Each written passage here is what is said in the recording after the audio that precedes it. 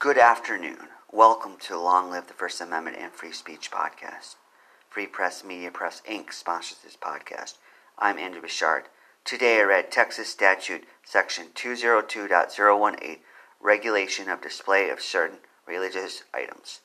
Friends, for your listening today, you get a reward. The reward of fascination.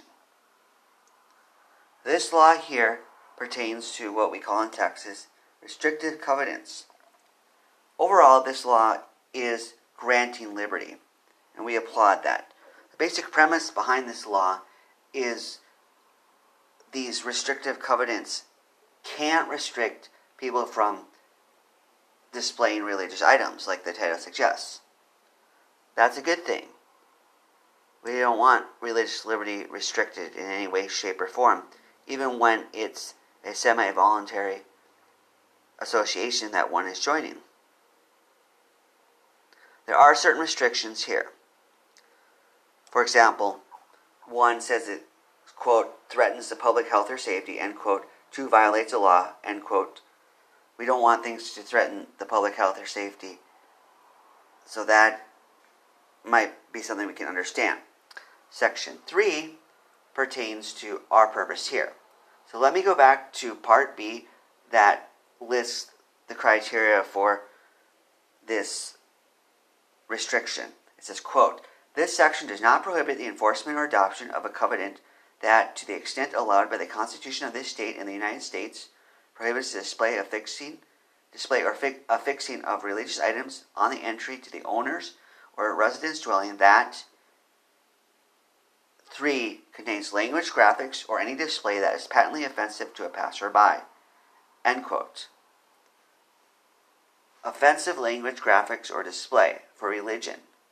I can't imagine obscenity and religion combining. So that would be interesting to see such a display.